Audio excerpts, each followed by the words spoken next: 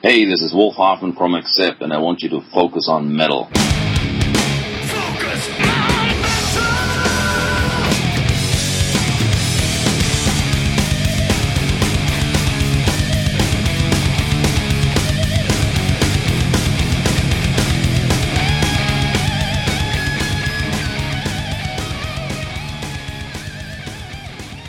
Hey, Metalheads, this is Scott. And Richie. Welcoming you to another episode of Focus on Metal. And finally, we are getting to the next segment of our Saxon series. Yeah, when did we do the last one? About 3 weeks ago? Yeah, right. You know, I was going to actually look before we recorded this to see when it was. But don't. It's probably been so far back that I don't even want to know. And we've had so many people ask us, you know, when are you doing the next one? When are you doing the next one? I know.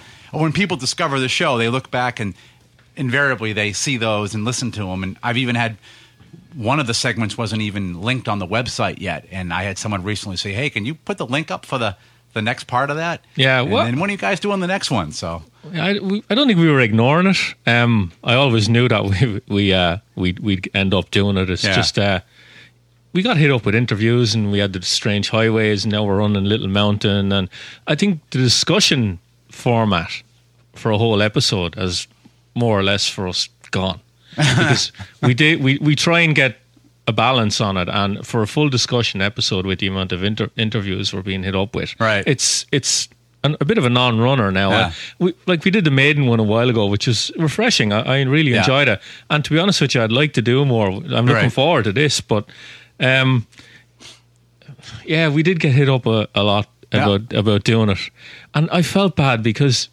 I love the band and we're halfway through it, and part of it is, you know, I went after people for interviews and people get hitting us up, and we didn't say no enough. I don't know. It just got left. Yeah. Well, that's all right. They just keep putting out albums and keeps making it longer for us. I guess it's a good thing. Yeah, I think, what have they got? 5 studio albums since the last one? I'm sure that because they're recording Battering Ram now. So that's done. Is it done? It's done. It's coming out, I think, in... I thought it was going to come out there early next year. No, I believe they've been going back and forth about it. I believe it's done. So they're on tour over here now at the minute. Yep, absolutely, with Armored Saint. Armored Saint. Mm-hmm. Yeah. All right. So, all right. Let's do a quick track of the week, and then we'll dive into some Saxon.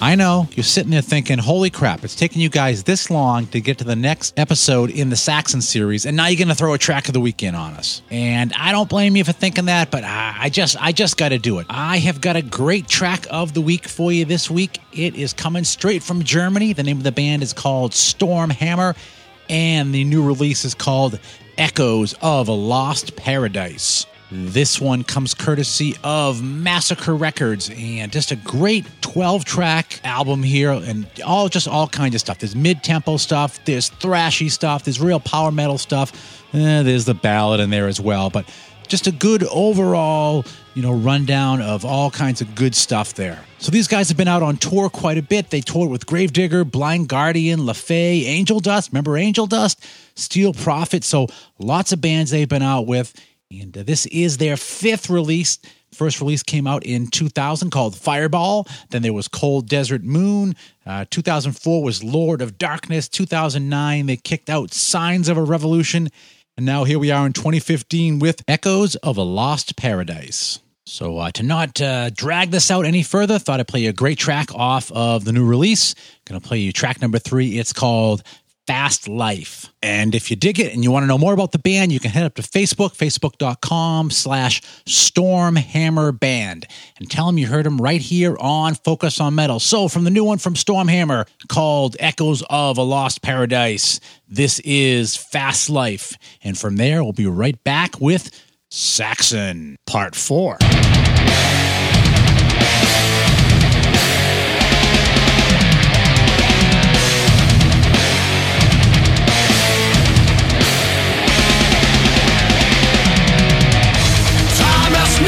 Come so fast, but we scurry past the peace. We are chasing what we miss, but we never get to an end. Our dreams we want to cash from our lost money account must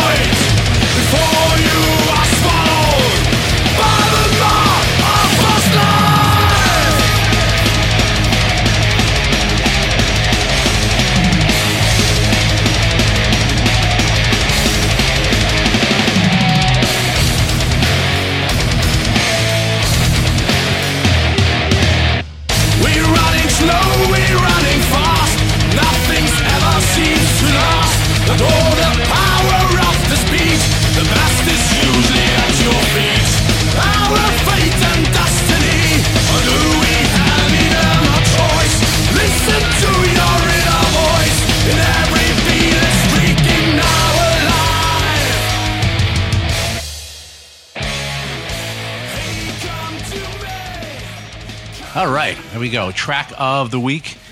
And, let's go. Let's dive into a little bit of Saxon. So, of course, the first one up is Unleash the Beast. Yep. So this is what? This came out in... 97. 97. October 14th, 97. These guys in their fall releases. Yeah. CMC International. Yeah. That label to me is familiar for Dokken, Firehouse, Warrant. Right. And Saxon. And I know, and it was one of these... Was that an American label? I'm pretty sure it was. Yeah. And it was like it came in, had a bunch of bands, and then it's like disappeared. Yeah. A bunch of bands that tried to reinvent themselves. Yeah. And then disappeared. So, I mean, for me, Metalhead, Unleash the Beast, a great album. You know, I love the cover art on it. Do you? A little bit dark. I hate the cover. I love the cover. The back of it always reminded me of a Dio album. True. For whatever reason. True. But I just kind of liked it. And, you know, another thing about this, the three we're doing here, is a common theme through all of them, which is that all three of these albums have great title tracks. First up, too. Well, yeah, if you don't count the little intro things. Let's start there. I hate intros being listed as separate tracks on an album. It just wrecks my head. Yeah. And these three Saxon albums are the same. And like the intro to Mr. Crowley wasn't listed as a right over in England. Yeah, it wasn't listed as a separate track. Yeah.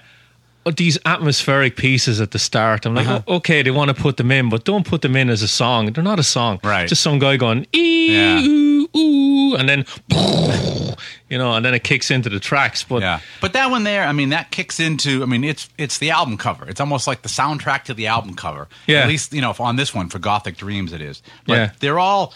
To me, that's the thing. The one thing that really sticks out with this one is that, you know, sometimes you get an album and the title track that's on the album, it may not be like one of the things that sticks with you or you always remember, but these three albums all have really good, memorable title tracks and tracks they still play live. Yeah, definitely. You know, so Unleash the Beast. The other thing I like about Unleash the Beast as a track is I like the change up that they do, the way they change that whole bridge section and thing. It's pretty cool, well written, and it probably is one of my favorite tracks on this one. Although my favorite track on here is Bloodletter. Bloodletter? Yeah. Okay. No, it'd be Bloodletter, and then it would be Cut Out the Disease, and then Unleash the Beast. That's my favorite. I don't like Cut Out the Disease. I think that's the worst track on the album. I love Terminal Velocity. Yeah. I think that's a great track. The first four songs, taking out the intro, you've Unleashed the Beast, Terminal Velocity, Circle of Light, and The Thin Red Line. Very, very strong. Yeah. I think it peters out a little bit towards the end. The Thin Red Line's a fantastic song. It's got a great solo on it. Yeah. Great solo. Yeah. The worst song on here for me, Absent Friends. Absent Friends. It's different for them. You look at the title and go, oh crap, I know what this is going to be. There's some great guitar work on it. Yeah. Some really nice little tasty things that go on, but song as a whole, in fact, that the last two songs on here, but you know, Absent Friends is already for me like a non-starter, except for some of the tasty guitar work. And then All Hell's Breaking Loose starts off strong, and you think, yeah, this song is doing what the title says it's going to be. And then it just goes limp. Yeah, I know what you mean. It plods. It has a great place on an AC/DC album. You know, it's got that kind of feel and tempo. Yeah. But for how it starts and for how it goes up against everything else on here, I just feel like the last two on here let me down. Yeah. I like Absent Friends. There's nothing like it on any album before. Yeah. It's a heartfelt song, probably obviously about a friend of theirs. Sure. And I don't mind them throwing something in like that. It's not schmaltzy by any stretch. It's an acoustic ballad. It's not like it's not covered in keyboards and syrupy shit like on the Destiny record. Right, but I guess, you know, I would have rather if they stuck it as the last track. Yeah, as a ballad, right. yeah. Kind of like on Angry Machines, yeah, where Ronnie put This Is Your Life as the last track. So you'd listen to 9 tracks and then turn it off, is that what you're saying? Yes. Because even if it was on album, I'd be like, all right, it's time for me to get up. Not, okay, I got to wait through this one or try to get the needle placed right to get the next one. But otherwise, you know, I like this album. The one thing also on this one is that Biff's voice sounds a little bit different on this. It's kind of, as I listen to the progression of Biff's voice, it's really weird, but it's almost like it comes up with in the progression of like this Metalhead, then this one, then Killing Ground, because it's like the voice that he's got on this seems to be what he's done from here forward, except for Metalhead. It's just, I don't know. There's a sound, there's a temperament in his voice. It's a little raspy. I don't know what it is, but it's on the early albums and it's on Metalhead. But then this one and everything else forward, it doesn't. It's like his voice is different. And yeah, everyone's voice changes except for guys like Dio. But this one definitely, just to me, has that kind of a thing. Yeah, well, I think he has one of the most identifiable voices in rock. Oh yeah. When he opens his mouth to sing, it's Biff. I saw him a couple of months ago. He's still a fantastic singer live. Yeah. I'm sure he doesn't have the range that he used to have, but a guy in his mid-60s like that, still singing that good is a credit to him, taking care of his voice. But I think he's a great singer. I think there's not many of them out there that you can go, that's Biff Byford. Yeah. Another thing on this is the first album to feature Doug Scarrett on guitar. Right. After Paul Quinn left. Yeah. And I'm glad to see he's involved in the songwriting. His name is all over the album. Still with the band, of course. Great player. And for a lot of people, this is the Saxon they know. Yeah, right? Yeah, definitely. It's not having Quinny in it. It's not Dawson in it. Yeah. It's Nibs. It's Doug Scarrett. Nigel back in the band. Yeah. And so this is the band that everybody seems to remember. Is when I say it, I just said not having Quinny in it. I mean not having the bass player. No, not having Dawson in it. But Steve Dawson but Paul Quinn's still in here. Graham Oliver. Great, yeah. I got the name wrong too. You're going to have to edit that. But but I think there is. I think there's a lot of people that this is the band they know. Is this lineup. Yeah. Which is a really solid lineup. As much as I liked that Paul Quinn, Graham Oliver, team, I really like what Doug brought to the band. Yeah. That Paul Quinn's always had this, and he admits it. He always will do kind of oddball things and do different things, and he's brought that quirkiness. But then it's like Doug Scarrett brought in more of that modern metal sound to the band. I think this album, they definitely got the balance between the old sound and the modern sound bang on. I would disagree. Okay. I think it's on Metalhead. Go on. But because part of the keystone of their classic sound to me was what Steve Dawson did on the bass. Yeah. And there's more of that to me on Metalhead. Okay. You hear that. It's here, but it could just be the mix, but it's not as evident to me that because, and I'm a little biased too, because when I first got into Saxon, I was playing bass, and it was pretty rare that you'd put on an album and you'd get hit with bass, really apparent bass. Like when we were talking to who we were talking to the other week, bass player. Mike LaPont. And we talked about Chris Squire. Yeah. And that was the thing, was like that, Roundabout came on and like, holy crap, bass on vinyl. And the same thing for Saxon is I heard that and instantly I was hooked into it because it was vinyl, but you were hearing the bass. It was prominent. It was really part of the whole thing and apparent that it was, as opposed to otherwise it's part of it, but it was always made kind of more unapparent. You didn't really realize it was there unless it wasn't. Yeah. Like in Justice for All. And so I think that's, for me anyways, I have a little bit of a bias towards like how the bass fits in and how it sounds and all that. And I mean, Nibs does a great job on this. He's always done a great job ever since he's been in the band. But to me anyways, it's the balance comes on Metalhead. Okay. Well, I'll kind of disagree a little bit, but that's fine. The other thing, Paul Queenie, some head of hair in the picture in the album.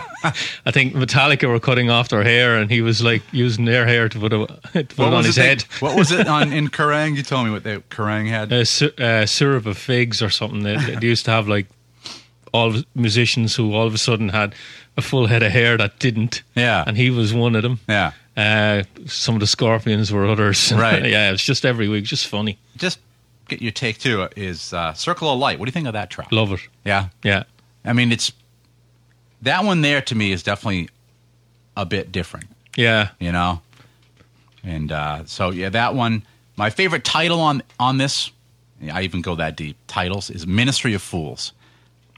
I mean, that'd even be a great band name. Yeah, true. You know. You have one with. Can I just look at your one there? You got extra bonus stuff. tracks on it. Yeah.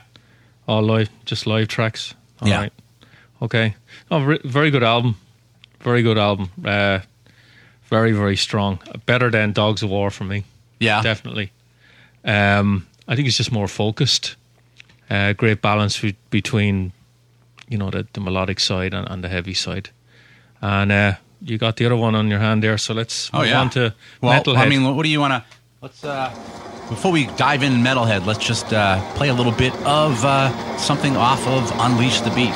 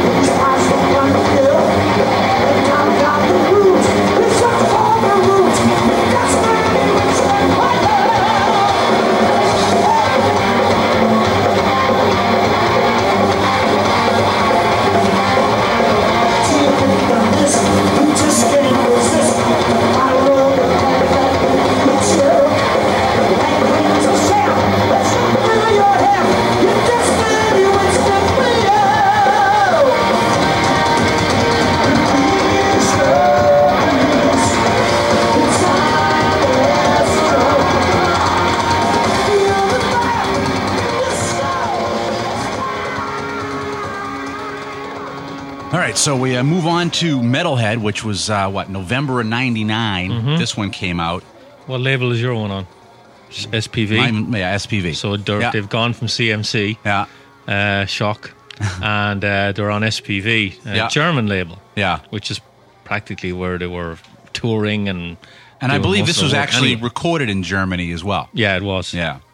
And again, this one's kind of weird too, that if you get the CD, or at least my version of the CD, the intro it's not listed on as a separate title, but on the CD it does come up as a separate track. I know. So even though Metalhead's listed as one, it gets to track 2, which is actually damn convenient because you can go, I'll skip the intro.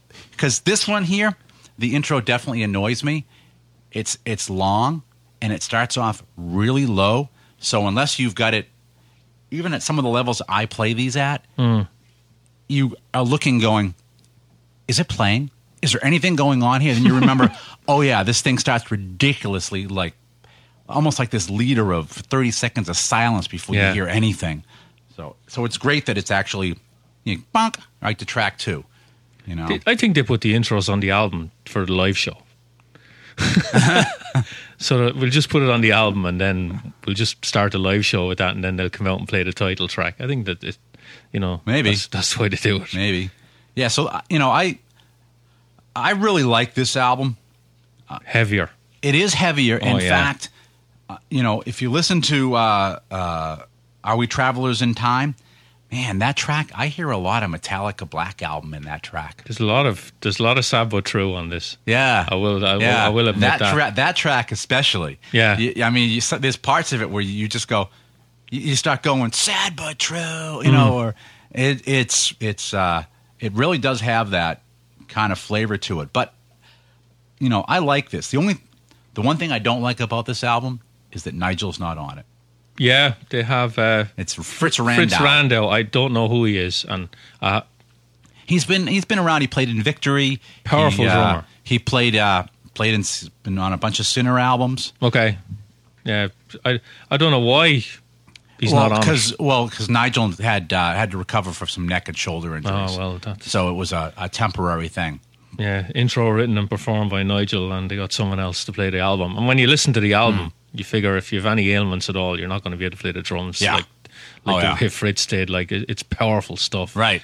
I think it great bottom end on this. I absolutely love the drum sound on this. Yeah. Really suits the music. It's got one of my favorite Saxon songs ever, Conquistador. Fantastic song. Brilliant. See, and you pronounce it that way too. Why? Well, here in the States, it's Conquistador. You're all Yanks. you spell things differently. Well, even Spanish guys pronounce it Conquistador. I don't give a shit. So that's what I hate about that song. Is every time he does it, it's like, oh, he did it again. He's still not saying it right. Yeah, you're talking about the song "Are We Travelers in Time." Yeah. A lot of vocal effects on that, though. I don't know. I don't like too many vocal effects on a voice, especially like Biff's. I just like to hear him sing normally. Yeah.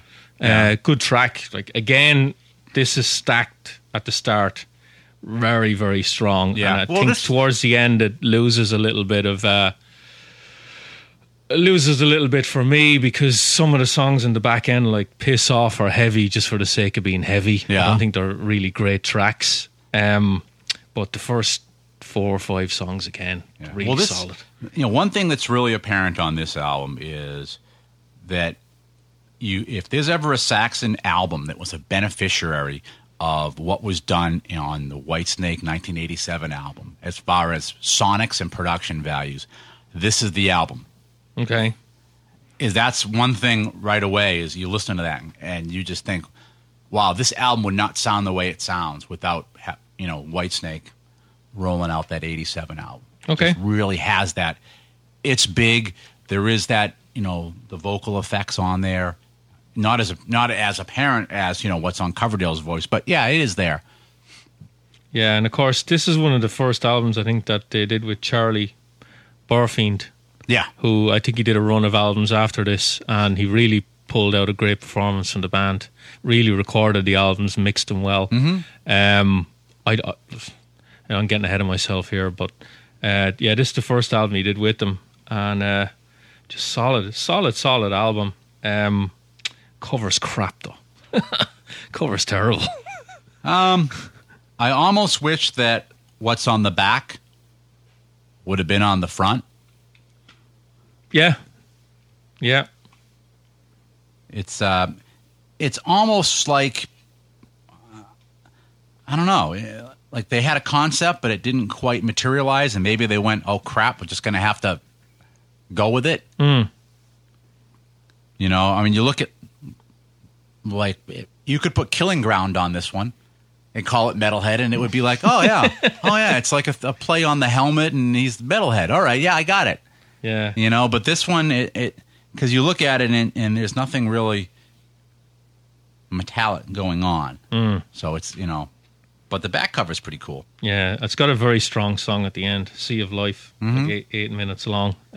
No ballads. Yeah. Definitely no ballads. No ballads, on this that's one. right. Hooray. It does have a couple of songs that are a little bit old school. Prisoners sounds a little bit like an older Saxon track. Rather, yes, I would agree. There's not that many on it, though. A lot of these are very, very heavy for Saxon.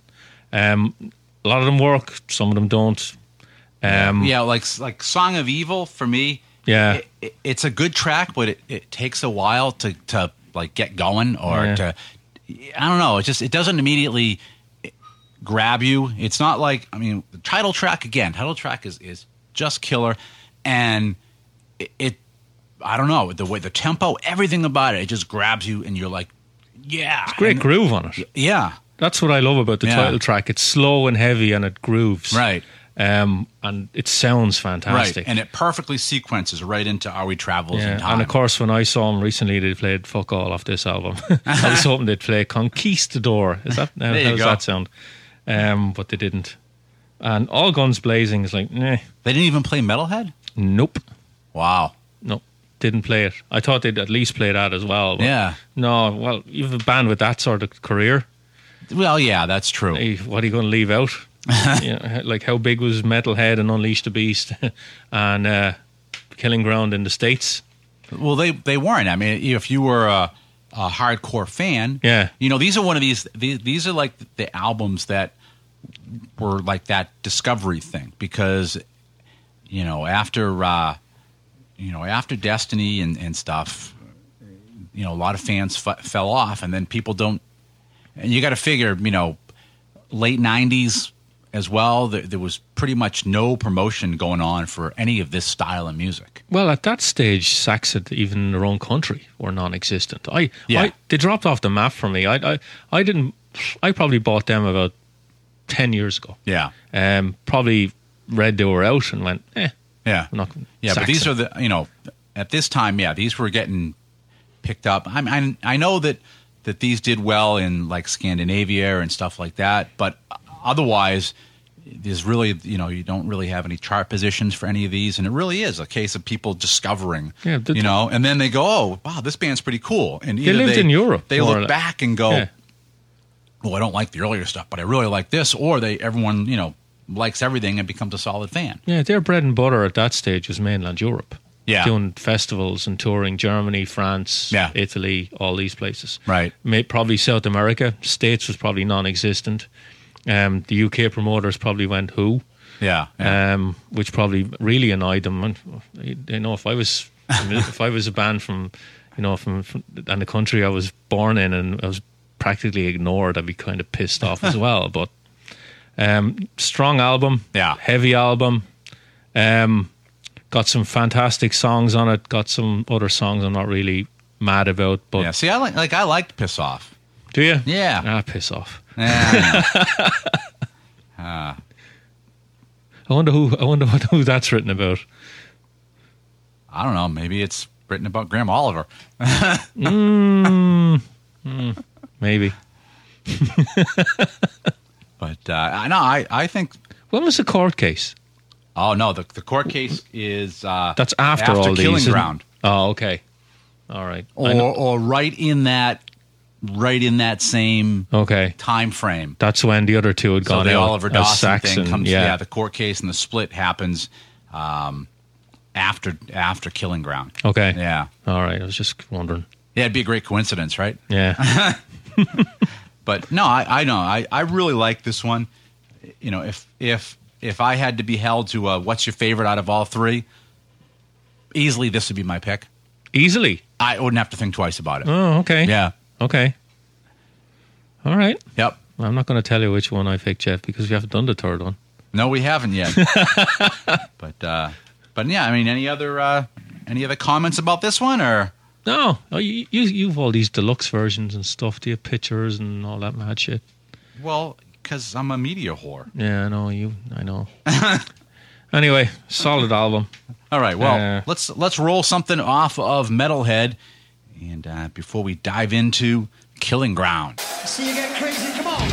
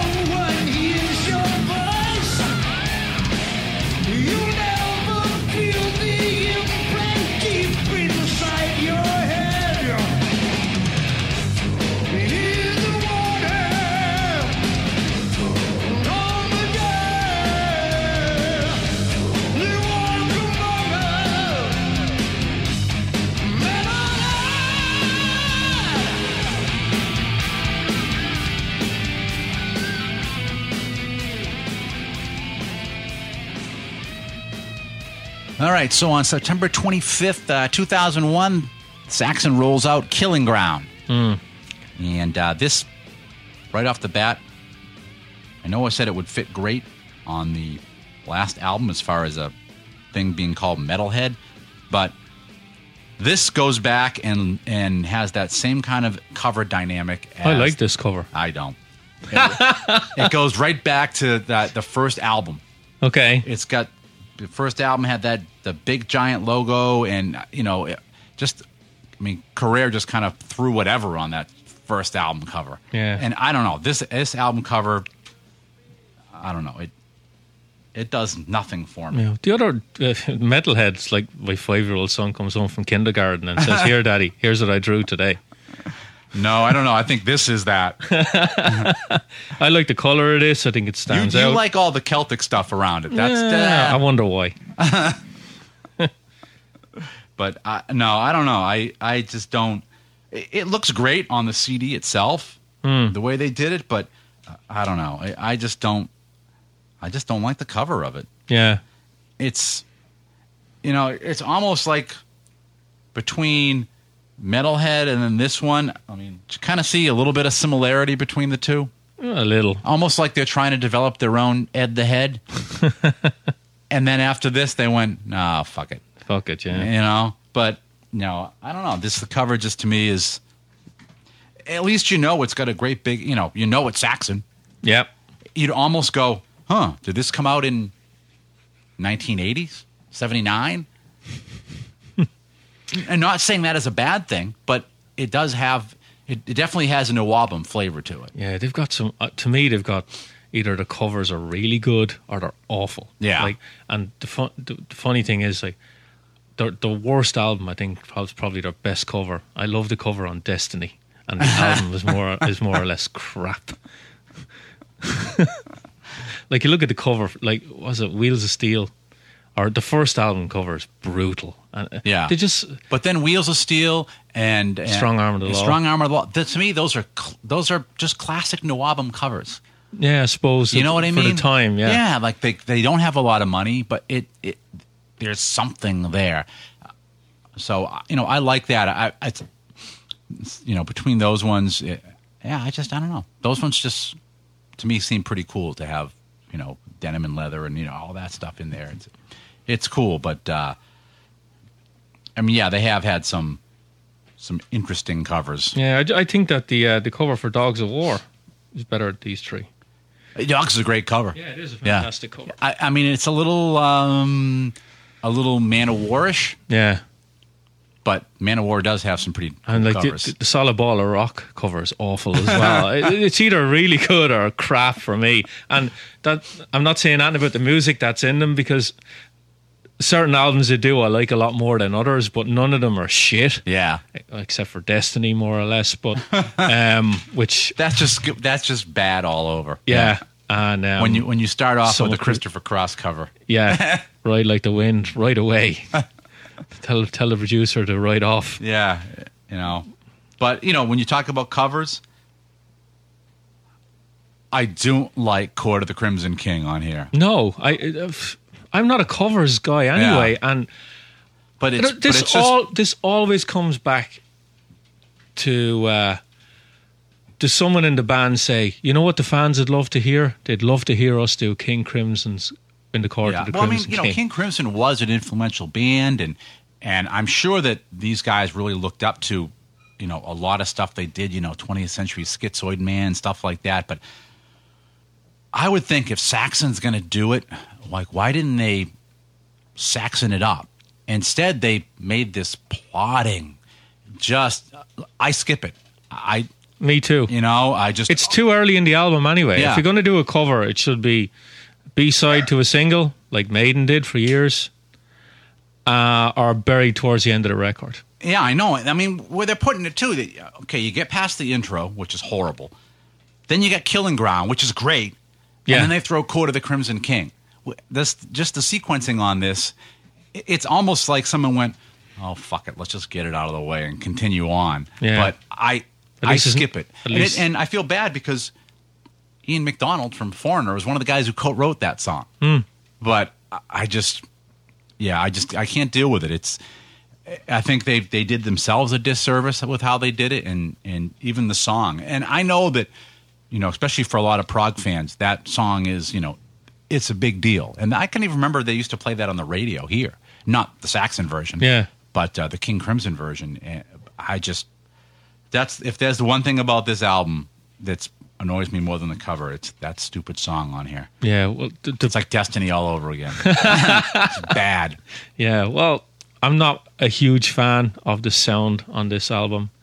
I think of the three albums we're talking about, this definitely has the worst mix of the three of them. I think the drum sound on it, they must have been recorded in an echo chamber. Yeah, or in a massive room, because it just sounds cavernous. It's especially when you listen to the drum sound on Killing Ground and the drum sound on Metalhead. Yeah, it's more in your face on Metalhead, and even on Unleash the Beast. Yeah, in this it's like I don't know. It just doesn't grab me as much. There's not as much bottom end on this as there is definitely on Metalhead. I don't think this is as good an album as the other two. It has its moments. What's the track that I really like? You Don't Know What You Got. It's got some really different drumming on it than on past Saxon on albums. Yeah, it's got an unusual drum sound technique on it. To me, it veers too poppy. A little bit. That's the one thing I had with a lot of these is there's just this real. Well, Hell Freezes Over is pure pop. Yeah. There's definitely this. It's almost like they're deciding, rather than just go, this is what we're going to do, like they did on Metalhead, right? That they're saying, well, let's try this, and let's try this, and let's try this. And I think Saxon fans as a whole, I don't want to speak for everybody, but I think we like to have pretty much a cohesive Saxon album so that we know what we're dealing with. And yeah, we might be able to forgive the odd experiment here or there, even though I'm still temperamental about even the ballad that was on that one, but you know what I mean? But this seems to be like, oh, well, let's go and try this type of thing. Let's almost put a pseudo reggae groove in this, and we'll do this. And I don't know. Yeah. That's one thing I didn't like about it. Well, when you look at the three albums we're talking about, Unleash the Beast, I think, had the heavier bits and the melodic bits. There's a good balance. Metalhead was definitely heavier. Yeah. And this is kind of a step back. Yeah. This is like Destiny Part 2. Well, I wouldn't go that far, but there's just no really heavy tracks on this, like there are, like Metalhead or Are We Travelers in Time? Yeah, or anything like that. Killing Ground could be a lot of that could probably, be you could easily it's a pretty I like that track. It's my favorite track on the album, again, title track. But it could be made heavier if they wanted to. Well, it's the mix. Yeah. I'm sure a lot of it is the mix. I'm not a huge fan of the mix on this. Yeah. It's got some good songs on it. Rockets Our Life's a pretty decent track. Shadows on the Wall's pretty heavy. Yeah. I don't know why that's track 10 and Court of the Crimson King is track 3, but because that'd be more suited earlier in the album. Like Deeds of Glory, Running for the Border, It's okay. It's not crap, but compared to Metalhead, I mean, some of the stuff like Coming Home, it's almost like it's like a track that any band would try to throw down, like we're tired of touring, blah blah blah type of thing. And I mean, if memory serves, they weren't even doing a lot of touring at this point. Yeah. Now, of course, this one is solely produced by Biff and Saxon. Biff Byford and Saxon. Which means it was Biff. Yeah. And the vocals are very upfront on this one. Yeah. A lot of double vocals. A couple of different registers, like when singing the same line. There's a lot of that on it. Like Charlie engineered it. Who mixed it? He didn't mix it. Herman Frank and Rainer Hansel. I think they've got a lot of guys involved in the three albums. Yeah. The same guys, but they all sound different. Very different. Which I don't know is a good thing or a bad thing in a way. I know they want to try and maybe change it up a little bit. Right. But you have to look at this stage. What are they trying? Where are they marketing themselves? What are they marketing themselves as? Well, I think that goes back to what I'm saying is I mean, this is all over the place with like genres on here. Yeah, like you'd think at that stage where their fan base is, they love the heavy shit on mainland Europe. Yeah. And here they are going back a little bit from that. Yeah. And I'm thinking, I understand if that's the way they naturally want to go. That's Right. one thing. I mean, I don't know if this was their attempt to go, well, okay, what's happening in the U.S.?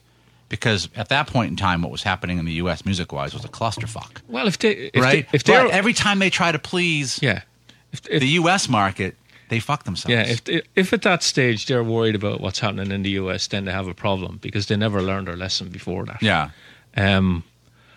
A lot of that early on was they were young and they didn't know any better. Right. But surely they should have known better by now. But, at that point, there was kind of a vacuum here with music. You know what I mean? We'd gone through and... Well, what was the kind late of 90s here?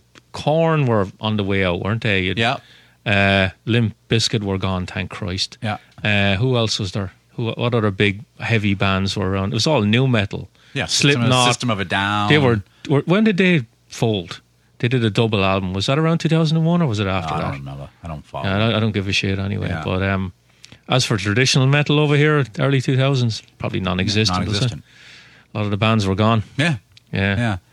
But you might, some of this probably does come out of management too. And hey, I think you should do this. Or we should try this. So I think there's a lot of that probably that plays into that. Yeah. Now, how much of this do they play live still? Play any of it? Title track, maybe? Killing Ground, yeah. And that's it? I'm looking and I think, none of this. Yeah. I don't think there's any fan favorites on this one. No, again, it's not. I'm not saying it's crap. Yeah. It's not crap. It's not as good as you're asking which one's your favorite. Unleash the Beast is mine, then Metalhead, and then this one. Yeah, for me, it's you just got to swap your first two. Yeah, but this is definitely the worst of the three. Oh yeah, absolutely. But what else is funny on this one is you read through the titles, and all of these titles are like great Motorhead songs. You could just hear Lemmy doing a song called "Hell Freezes Over," "Deeds of Glory," Return, "Running for the Border." Every one of these is like a great Motorhead title. You're the Motorhead guy. I don't know. I can just see them, Look at some of the titles on this, and how many bands have done a song called "Coming Home" or "Hell Freezes Over," "Running for the Border," "Rock Is Our Life," "Rock Is Our Life," Scorpions. Scorpions or AC/DC. Yeah. Yeah, definitely. Yeah, they always seem to. When you look at those Saxon albums, there's always a track about some battle, and there's always a track about some car, and then there's always a track saying, "We love you, you're our great fans, and we're always going to rock." Yeah, every fucking album. This, one thing on this one though is, it would have been cool to hear Dio sing "Killing Ground." Yeah. Run that one through your head and think about Dio's voice on it. Man, it would be awesome. Yeah, true. Says a lot about the strength of the track, though. Yeah. A track like that, you can picture someone as good as Ronnie singing it.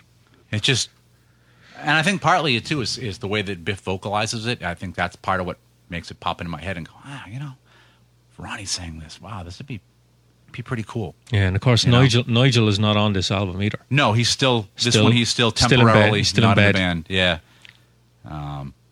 I think he's definitely missed. Yeah, he's an unsung. he is.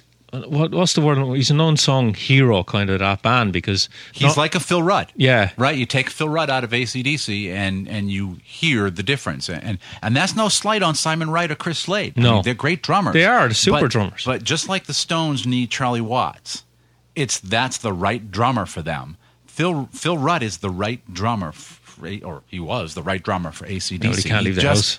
He just gets it. It's that it isn't just the how you hitting the skins. It's when and before and after the beat and the give and take and all of that. And Nigel is just the guy. He is just the perfect drummer for Saxon. And also the other part too is that you see him whenever you see any footage of them in the studio, like he's the clown. He's the guy getting everybody's spirits up and doing stupid shit and like no ego, and okay, I'll whatever. If I have to go put a propeller beanie on my head for the video, oh fuck it, I'll do it. You know what I mean? He's that guy. So he's like the comic relief, but like you said, he's the unsung hero, and he's so freaking important. And when he's not on the albums, he's missed. Granted that Fritz did a great job on Metalhead, he really did. But that you didn't miss Nigel as much on Metalhead. Yeah, the music suited him. But goddamn, you miss him on this one. Yeah, I think the music on Metalhead suited a more powerful drummer. Mm-hmm. I think Nigel would. I'm not saying he would have struggled on Metalhead, but he has certain nuances and certain ways that he plays the tracks that don't suit themselves to, for want of a better word, a Tommy Aldridge type power, double bass drums, hit everything really fucking loud and fast kind of performance. And he's missed on this. I would agree. Yeah, there is some. Like as I said before, some of the drumming on this is good. It's different to Metalhead, but it's, I don't know, it's just not as good an album. No, unfortunately. So we'll end this 3-disc run on a low note, I guess, right? No, it's not shit. Well, it's not. It's got tough competition. It does. And it has tough competition coming up. Oh, yeah. Definitely. Which we'll do in 2017. Yeah, something like that. Yeah. Yeah, absolutely. All right, let's play something off of Killing Ground.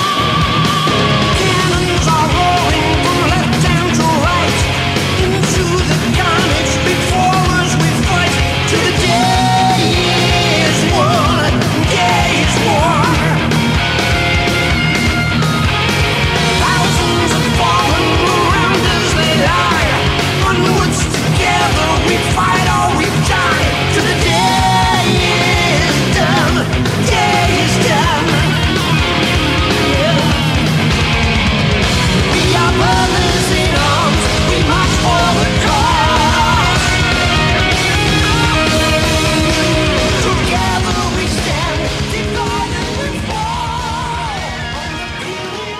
All right, so we got a little bit of time left still, and that's a good thing because, holy shit, there have been some killer releases out. Go ahead, start. You know, start. I mean, just amazing shit. I mean, obviously, we had Alex on talking about Metal Allegiance, and since that's been out, just people have been going nuts about it. Yeah. You know, I mean, we were fortunate. We got to hear it ahead of time, so, you know, we knew what it was going to sound like, and obviously, well, to me anyways, the digital copy never compares to the CD. Not at all. It just doesn't.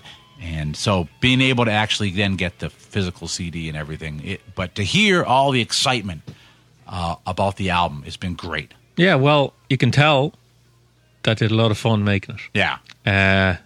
It morphed into an originals thing. Yeah. I was a little bit skeptical about it. I thought that the whole essence of the thing might be lost because originally it was all covers, guys getting together for some fun to play songs. The business side was kind of pushed away a little bit, and now it's morphed into this where it's more like their day job. And I was thinking, I don't know, but you can still tell that the fun's there. It's guys that got in a room and went, I want to write a fucking old school metal album. Yeah. And it's definitely a solid album. It is. I mean, you come away with it, and it's like, yeah, I pledge allegiance to the talents of Portney, Ellefson, and Skulnick. It's just a killer album. Yeah, it's awesome. It's funny though about the way that lineup came together, because originally Metal Allegiance was, "Are you in town? Are you in town? Yeah, I'm in town. Yeah. Let's get together." Yeah. And it ended up with these guys making that record. But I think, part of it is Mark Mengy just really getting everybody together, and I think, we talk unsung hero. He's definitely the guy that put all that together. So I just thought that was a great one. Now another great one that I've only heard part of it, but you've heard all of it, is the new Queensryche. Yeah, fantastic. Yeah, and everything I've heard of it so far is, obviously we loved the last one. Fantastic. We were able to go talk to Michael about it and stuff, and and also see them play, and know that the set list that they were playing was really also indicative of their mindset they were putting into the albums. And I listen to this one and go, if anything proves that self-titled one wasn't a fluke, here it is. Next album, it sounds even tighter, even more like classic Queensryche. And it's like, wow. You look back at some of those albums and go, what the hell happened? Well, I mean, I know what happened, but but I just think what I've heard of it so far is I've just been blown away. The way I look at that now, Queensryche now, is they could go back and record an album that it was like their first 3 or 4 albums, and if it was kind of thrown in there half-hearted, you'd know. Yeah. And this isn't. Yeah. They could easily go, right, we're just going to write here, let's write, this sounds like Enforce, let's just write a song like Enforce. Yeah. Let's write a song like Walk in the Shadows. This sounds like Walk in the Shadows, let's throw that on. Yeah. But there's a lot of work and effort gone into this. Plus the fact that we talked about this before, but I think when Jeff was in the band, the last couple of albums, he was really holding them back from doing an album from songs that sound like this. Yeah. And for various business reasons and control and all that kind of thing. And now they have a singer who can actually nail that stuff. Yeah. And I'm glad they're not a one and done deal. I have to say, I had my reservations when the debut album came out. Well, not debut album, but the self-titled one. Album, that they won't continue because the way the business is now, and they're road dogs. Yeah. They went out and sported the shit out of it. Now they have a new record coming out. And they were great. They were great when we saw them open for Whoops. Yeah, they were. They didn't play anything off it. Yeah. From what we could hear, I think we got there a little bit late. Yeah. And but band sounded great. Yeah. Good response. People around us that were kind of like wish that they played a few more songs. Isn't it weird again that the Jeff Tate album and this one is coming out at more or less the same time? Yeah. Isn't that weird? Or is it planned? Yeah, it might be. Although I can't say the Jeff Tate album because it's the first of 3. Yeah. And I haven't heard any of it. Okay. So I can't really say anything about that. Right. But Queensryche album's really good. I've heard some of the Stryper album that's coming out soon. Again, it's if you love the last record, you're going to love this a little bit heavier. But is it? Do you think is it better than the prior one? Do you think? Or well, it's hard to tell. That's the one thing I always find about people that do reviews. They're on a deadline. Like, do they listen to it once and then type 400 lines? A lot of people do. Yeah, you see, I can't do that. I'd rather listen. Like when we got to live with it for a while. Exactly. Because how many albums did you listen to the first time or even the second time and say, "Oh, that's shit," and then the 7th or 8th time it was like, "That's some fucking record. That's a fantastic album." There's tons. Yeah. 2 biggies were Death Magnetic and Final Frontier. Yeah. But you live with them for a while. In the case of Death Magnetic, it was actually go back and revisit it after months and be, "Wow, no, all right, I'm digging this." Final Frontier, it was kind of the same thing, and the album I hated when it came out, and I absolutely hated it, was Hysteria. After Pyromania, and I put on Hysteria, and it was so polished so overproduced, and it was so, what's the word I'm looking for? It was so marketed for the pop world. Yeah. I felt it had no bite in it at all, and now I think it's a fucking amazing album. But I had to live with it for a while. Yeah. I think the other album I got sent, I listened to a little bit of it, the new Winery Dogs. Very similar to the last one. Yeah. From what I've heard 2 or 3 songs. Again, Richie Kotzen on fire. Yeah. Fantastic vocalist. Talk about Leopard. They're doing a Pledge Music. Yeah, they've All the signed stuff gone the first day. Fuck, you didn't tell me. Gone. Yeah, they're doing within hours. They're gone. also doing a classic rock fan pack. Yeah. With the magazine, and there's a those are bonus cool. track. The fan packs yeah, are but pretty cool. I'm in on that. Yeah. You But know yeah, me. all of the anything that was a signed thing within like hours gone. I've heard a single Sold out. or well, if you can call it a single anymore. Yeah. It's good. Yeah. It's got a chorus that doesn't catch you though. That's unusual for them. Yeah, it's. I'm just curious to see how experimental it is. Yeah. Because at this stage they can do whatever whatever they the hell they want. Yeah. Like they're not going to do a whole. Anyone thinking they're going to do High and Dry again, No. forget it. Not happening. You might You get. should have. Yeah, you gave up on that. You years might ago. you might get some tracks like it, but Yeah. they're not going to do another Adrenalize. They're not going to do that either. No. It's going to be somewhere in the middle. Yeah. And I think you got Vivian writing, and he always writes a little bit not oddball stuff, but it's a little bit different to what the rest of them write. Yeah. So of course the 8,000-pound gorilla in the room is that bad boy. Oh, who's that? Never heard of him. Slayer? No. No, that's a good album too, by the way. But obviously I'm talking about Maiden with Book of Souls. They a new album. Yeah, just a little double album deal. Yeah. All right. Yeah, Yeah. I've listened to it a few times now. Like it. I do too. Like I said, Final Frontier, it was like, this I was hooked into right away. Yeah. It's like, I'm not going to beat it at the bush. It's fucking 90-something minutes long. You're not going to... This is not an album you listen to once and do your 400-word review. That's not happening. Oh, hell no. There's too much going on. Yeah, and the thing I love about Maiden, and I've said it again and again and again, they do whatever the fuck they want. And if you like it, you like it. And if you don't, they don't give a shit. Right. And that's what they've done here. It's like, we've recorded 92 minutes. Yeah. There's a fucking track on it that's 19 minutes long. There's some tracks that are 5 minutes long. And here, have Right. it. If you fucking want it, you want it. If you don't, you don't. And it isn't, you look at it, it's a double album, but it ends? It's not like an equal double album. No, I think Right. the first CD is longer than the second one, isn't it? Yeah. I think the second CD kicks off with Shadows of the Valley, doesn't it? It's Yeah. like 4 songs. Oh, it's 5. Is it 5? Yeah, 6 on the first and 5 on So the it second. ends with Book of Souls on the first. Yeah, All right. that is a brilliant song, written by everyone's favorite Maiden member, Yannick Gers. All right. So now I can't say like, why is he still there? What does he do? So now it's He wrote a few songs on it. They all, I think, other than, well, I don't think Dave Murray is a co-writer. He doesn't really write much, but Yeah. a lot of tracks written by Bruce. The first track and the last track are all his. Of course, Adrian gets involved, and he always. He writes really good hooks, a little bit more commercial sounding stuff. Steve Harris has a couple of tracks solely written by him, The Red and the Black. right. Brilliant song. But it's and obviously I went out and I did this one like in my mind completely right. Not only did I get the actual book version, but I ordered it from the homeland of the UK as Oh, well. well. So, And crank open your Trooper beer when you. but I think it's cool. Lots of cool graphics in there and all that. So, what the hell? It's a Maiden. cool thing. Maiden always. I did the same thing with Final Frontier. I got the metal one.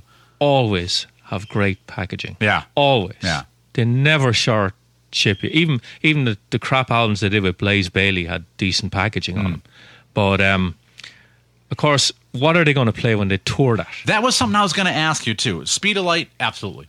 Guaranteed they're playing Speed of Light. Well, that's the first track with it's got a good video too. The video is actually pretty freaking awesome. You Yeah. keep watching it, and depending on how much of a Maiden geek you are, you pick up like all kinds of little shit in it, and you just really start digging them. But if you spent many hours staring at like every Derek Riggs album cover. There's a lot of ground in that, and I love that video. It's great.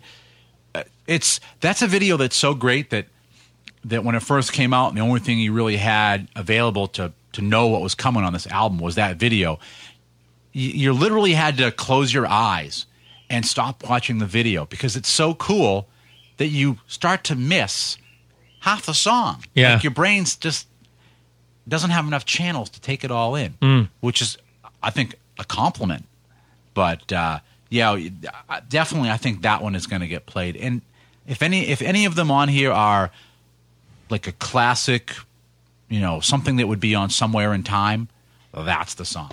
I think it doesn't matter what they play on that.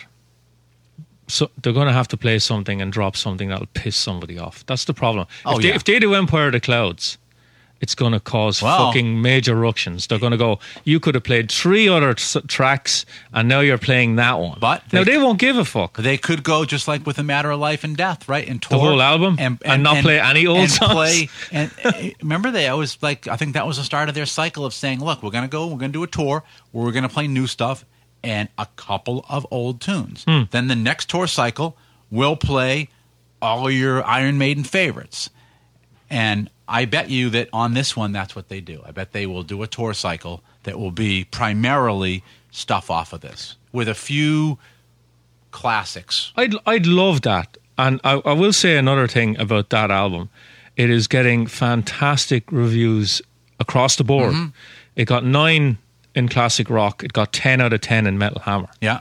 Right? And you're talking about Iron Maiden now. You're not talking about a modern metal band. You're talking about Metal Hammer giving an album from Iron Maiden 10 out of 10. The other thing about this one is that there's a lot of long songs on here, but none of those long songs are ponderous. No. They just aren't. They don't have the intros. Exactly. They don't. That was the thing that killed me on Final Frontier. Was maybe the first track as an intro, but that's the first track.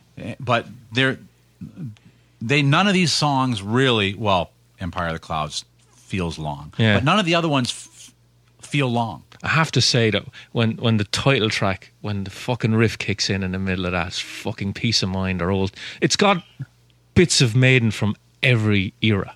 Yeah, on it, it should have because it's so long. But I can't wait to see that live. I don't give a shit what they play on it. Yeah. What do you think of the production on it? I think Kevin Schroeder did a great job. You do? Yeah.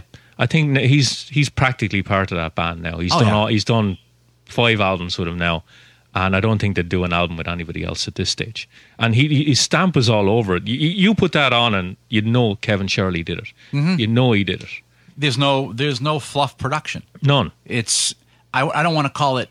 It's not dry production, but it's very straightforward. You almost think, damn, they did this old school. They all just got in a room and they put Bruce in a vocal voice in the vocal booth and frickin' went for it. Be interested to see now they like to do that in 2 weeks. Actually, Bruce sounds really good on it. I don't know how ill he was at any stage when he was doing it. Yeah, but he still sings great. Oh yeah, he's another one of these guys that just and he flies the plane. Plays the plane and goes in sword fights and plays soccer and all of that stuff. Although apparently he doesn't give a shit about social media. That was did you see that? All that good big kerfluffle this week about not giving a shit about social media. Maiden don't give a shit, but they give a shit, but they don't give a shit about a lot of stuff. Yeah, well, they don't need to. No, they're Iron Maiden. They give a shit about what's important. Yeah, there's people. But they're great to their fans. There's people out there that'll buy that because it's Iron Maiden. It has Iron Maiden on it, and they're just going to buy it before they even hear any of it. They don't care. Right. And, I had ordered this long before I heard a note of it. And even though the last one took me a while to get into, I was still like, the same thing. The same guy that pulled Killers out of the rack and went, God damn, this looks awesome. I got to buy it. I think the cover is really good on that one. I do. Although I got to say that the inside cover of the book with Eddie and he's holding the beaten heart, I think is just like that. It looked great on the cover too. But I like the fact that they muted it down. Yeah, but they're going to tour, and I'm going to go. I don't care. And the album's really good, and It's getting great reviews and fantastic. There's not many bands from that era that can pull off an album that good this late in their career. Pull off a double album, and no one goes, bloody hell, double album, what, you know? And it's different to what they did early on in their career. It's not. It doesn't sound forced. It doesn't sound contrived. Yeah. And it's just excellent. Yeah. Yeah. I mean, if there was a time machine and you went and you plucked some poor bastard out of, 1982 and you popped him in here and you let him hear that, they would never know. They would think, wow, metal is still insanely strong, So, all right. Anyways, I think that'll about do it for this week. Yeah. What else is out? I don't know. Sure stuff. It keeps coming at us fast and furious. It really does. But anyways, we finally got to the next thing of Saxon, which is great. And I think next week, I don't know. Maybe next week we'll do some Little Mountain. No, I think we'll do more Saxon. And we still got a lot in the vault. We got a lot of Little Mountain to go for. Yeah, we do. But we're not even halfway through. Anyways, in the meantime, you can keep up with us on Facebook, on Twitter. You can hit us up at focusonmetal.net or focusonmetal.blogspot.com. So that's it. Stick a fork in it. It's done. This is Scott. And Richie. Saying have yourselves a good metal week. And until we talk to you again next week, remember, focus on metal. Everything else is insignificant.